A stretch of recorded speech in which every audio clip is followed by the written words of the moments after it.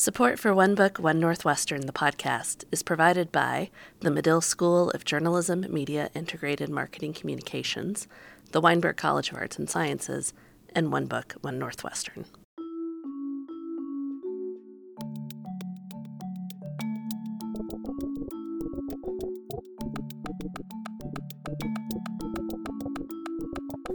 Welcome back to One Book, One Northwestern, the podcast.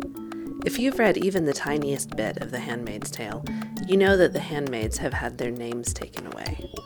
In this episode, producers Marissa Martinez, Sarah Hahn, and Lily Katzman start out by exploring how names signify power.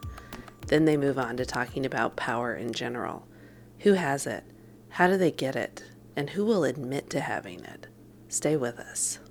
Hi, my name is Claire Peterson. Flynn Fritz. Kristen, Kristen. Nicholas. Jesse. Victor Saavedra. Catherine. Patrice. Quinn. My name is Samay, and it means time in my language, which is Hindi. When my parents moved to America, my dad watched the movie Lion King, and he thought Ryan Kim sounded like the Lion King.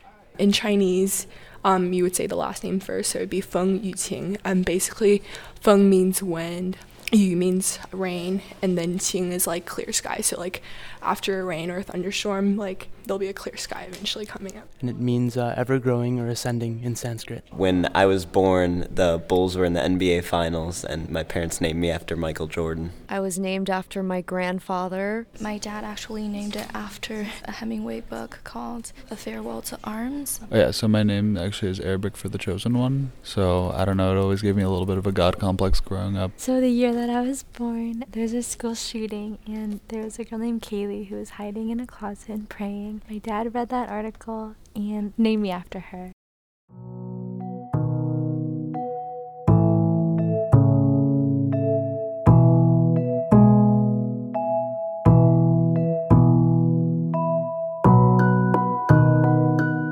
Welcome to the Power Hour with your hosts Sarah, Lily, and Marissa. Today we're exploring the idea of power and how we get power from a variety of sources. One of those sources, as you just heard, is our name. Marissa, what does your name mean? Because I can't think of mine right now. Not my name, but where the power comes from. My name means of the sea, I think. It's like Mar. And then my middle name is Lucero, which means like shining light or whatever. I love that so much. That is so great. So my name's Lily. My name it's pretty boring, just comes from my grandma Lily, and a lot of my family we name our newborns after the non-living, not the living. So Lily, I know that you went into the specifics of power in certain people. Yeah, it was really cool. I don't know if you all had the opportunity to meet Maya James. She's a freshman at Northwestern, and in the Handmaid's Tale class, the freshman seminar class. So we had the opportunity to talk to her and fellow classmates kind of about their experiences and what led them to be the person they are. And I asked her just a really simple question: when did you feel powerful? And this is kind of what she explained to me.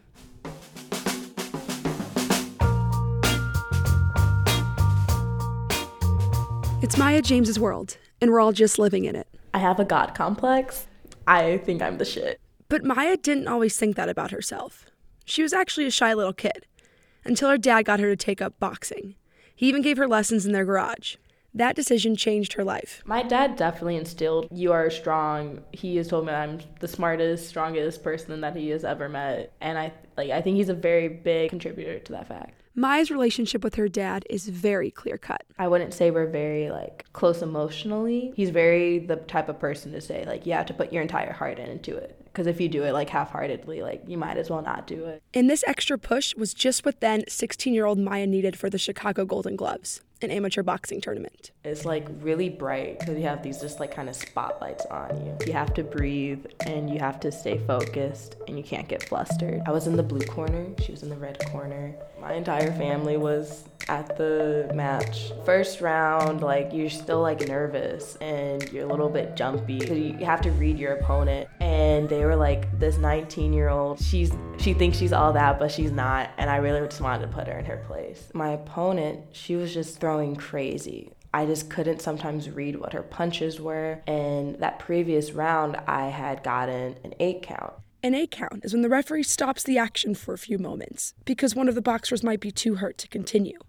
If a boxer gets too many 8 counts called, she automatically loses. And that kind of shook me because I lost my first match because I had too many 8 counts. I think like something had to click with that because I was not going to lose this match. I didn't let that intimidation get to my head.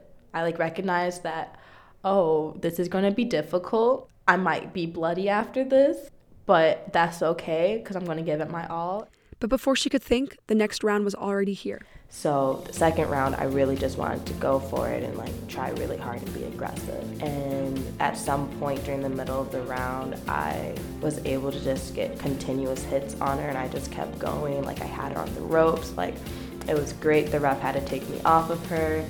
I was super excited. I was able to give her 2 8 counts, but the second 8 count, she got a bloody nose. So they had to stop the match and let me win. In other words, Maya was the champion. And her dad was right there in the stands. Just like this point, he was able to step away from being the trainer and just be like the spectator, which I think was a different role for him. And I think it's definitely one of the more closest, I feel like, to him. So I don't know if I like really showed like, oh, like I was so happy.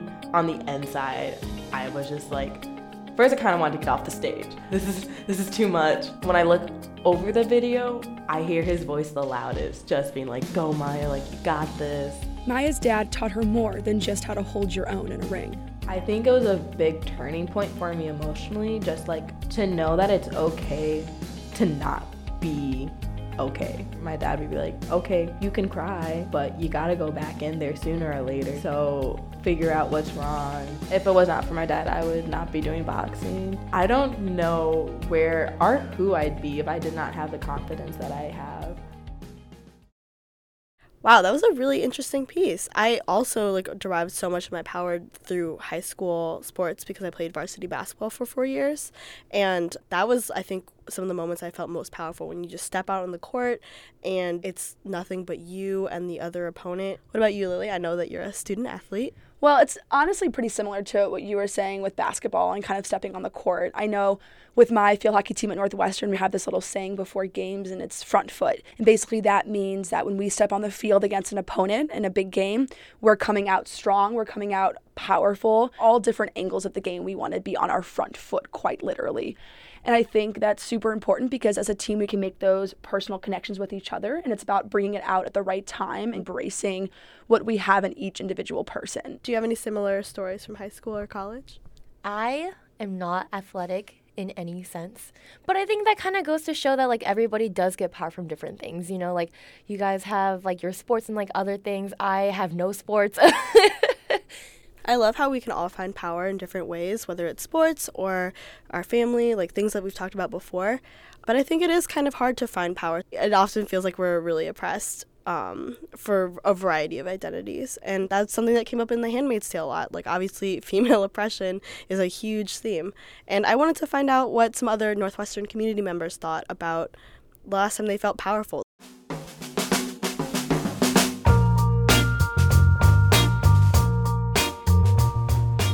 The last time I felt powerful?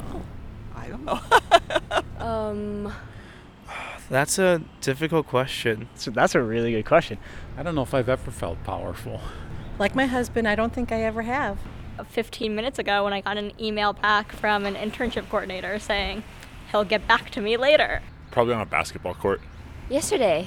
I mean, applying here and getting in and seeing all the work from 2 years of college to transfer made me feel powerful. Saturday when I ran 5 miles. Over the weekend on Saturday when I was one of the only female photographers on the football field taking photos at the Michigan State game. I was a leader on a pre-orientation trip, Catalyst. So usually when you're growing up, you're pretty dependent on your parents. So honestly, it's when I applied here because originally they didn't want me to go to the Midwest. Walking up that hill. I answered a question in organic chemistry. In a way, I always feel powerful. Wait, the first guy sounded so dumb. Yeah, it was really surprising how many people who I would assume are societally not oppressed were like, oh yeah, I've never felt powerful, don't know what that is. And I was like, really? Are you sure? Because the entire system of the United States revolves around you, but okay, sure. It's shit like this that makes you like realize how ridiculous people are in this world. You know what I mean? When you see this kind of stuff, like no wonder people make fun of white men all the time.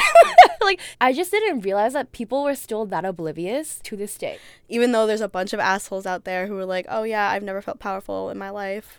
Like there's also so many people who just find power in like the little things, and that kind of encouraged me just as much as the other people frustrated me.